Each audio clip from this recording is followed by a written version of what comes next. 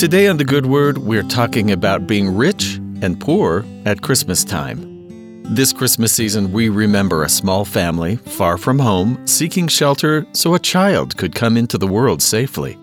Joseph and Mary were part of a subject people, under the rule of the Romans, who commanded them to travel for days to be taxed and counted. The story is found in Luke 2, the opening to the classic Christmas story. And it came to pass in those days that there went out a decree from Caesar Augustus that all the world should be taxed. And all went to be taxed, everyone into his own city.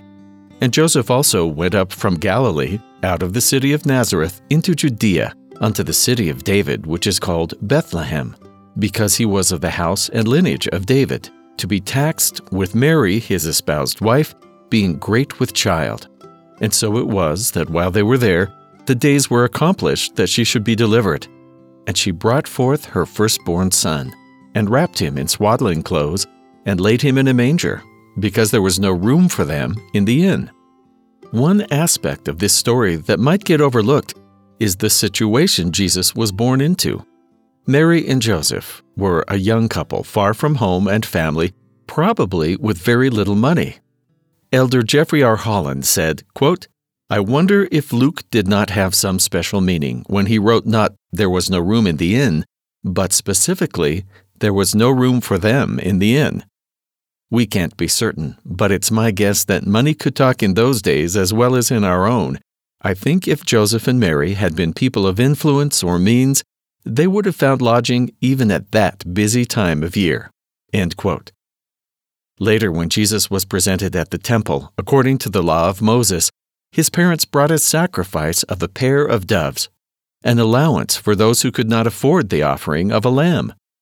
We don't know many more details or how common their plight was at the time, but we do know the home the Lord Jesus was born into was not wealthy.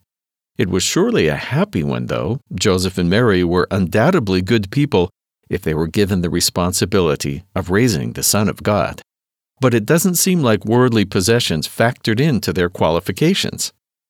In a time of year where want is felt more keenly, where most of the northern hemisphere is cold and dark, it's worth remembering that the original story of Christmas is one of faith in hardship.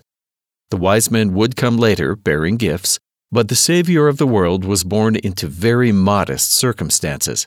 He was the Creator and the Redeemer. All things were His, but He chose to come to earth in humility.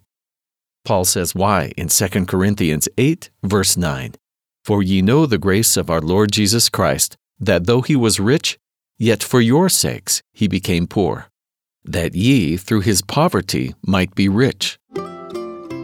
Jesus Christ willingly abased Himself that we might be exalted through His sacrifice for us. His physical circumstances were not full of wealth. He received little respect or recognition from the people He came to serve, but that wasn't the point of His ministry or the reason for doing what He did. His motivation was always love for us. And in turn, He asks us to find and help those who are in the same position that He once was. The Christmas spirit is always one of turning outward to our brothers and sisters. And that's the good word.